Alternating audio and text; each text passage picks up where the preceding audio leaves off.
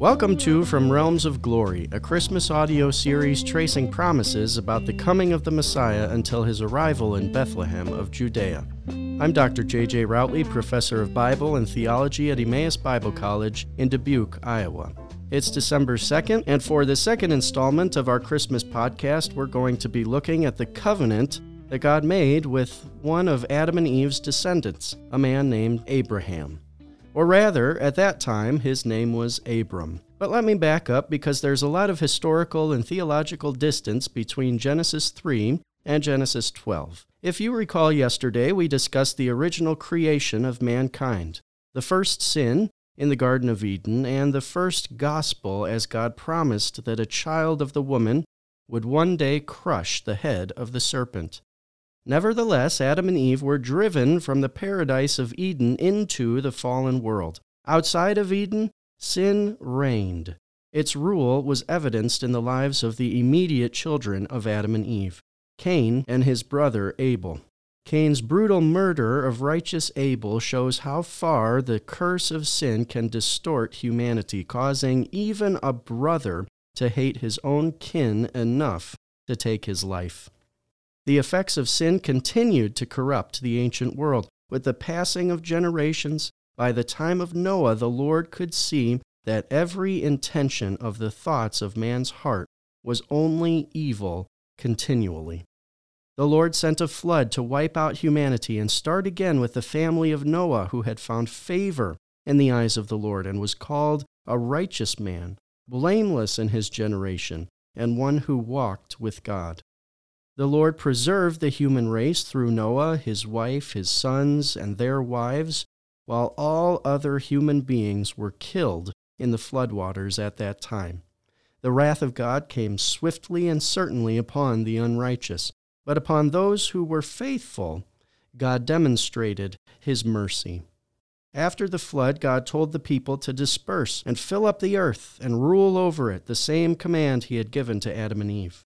Instead of listening to God, the people huddled together and started working on a waterproof fortress, the city and tower at Babel. In another act of mercy, God confused the tongues of the people at Babel in order to prevent them from uniting in their disobedience and defiance in open rebellion against God. Since they would not listen when he said to spread out and fill the earth, God's actions at Babel forced humanity in the direction that he providentially desired them to go. After this event, the next scene in the early chapters of Genesis begins with the curtain being lifted on a man named Abram. Abram was formerly a resident of southern Mesopotamia, specifically the metropolitan center of Ur. Scripture later tells us that in Ur, Abram, Nahor his brother, and Terah his father worshipped other gods. At some point, Terah decided to move his family from Ur across the Fertile Crescent to the north and west to the city of Haran.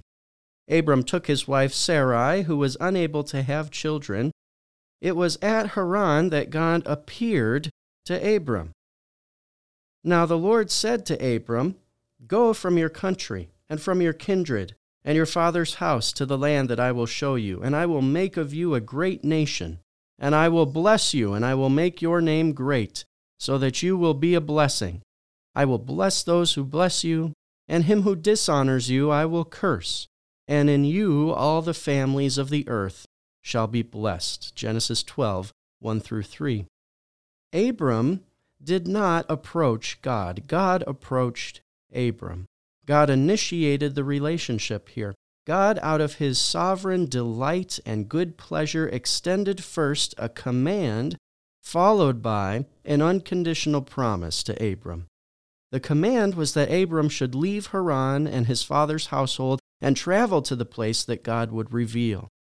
The promises God made to Abram involved making the man into a nation, blessing him, making him a great name, protecting him, and ultimately using Abram to bring blessing to all the earth. The Lord promised to make Abram into a great nation. This must have sounded incredible to the man, as verse 4 here tells us he was already 75 years old when he left Haran. The author of the Hebrews says Abram was as good as dead when it came to his natural ability to produce offspring. And don't forget that the womb of Sarai, his wife, was just as dead. When God told Abram he would make him into a great nation, he was promising life from two persons as good as dead. For the Lord to promise to make Abram's name great would have been akin to promising social security. Everyone in the ancient world wanted a name, a reputation that would endure beyond their lifetimes. The popular thought of the day was that the renown of a name would continue your influence and legacy beyond your physical life, and so ensure a kind of material, eternal existence. God promises Abram that he would make his name great, and in so doing promised him the continuation of his line and ancestry after him. But it is in the last of these promises that we catch another view of the Christmas storyline. In the promise that in you all the families of the earth shall be blessed, God was hinting at the way he would use Abram to bring glory to his own name through the master plan of redemption. For from Abram's descendants would come a king who would deliver the human race from sin. The child promised to Eve to crush the head of the serpent would be one of Abram's offspring.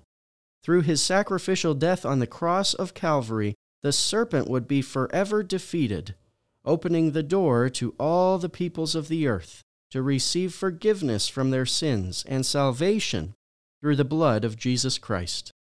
And in Jesus, all the families of the earth are and will one day ultimately be blessed through faith in him. Thank you for joining us for this episode of From Realms of Glory, a Christmas podcast.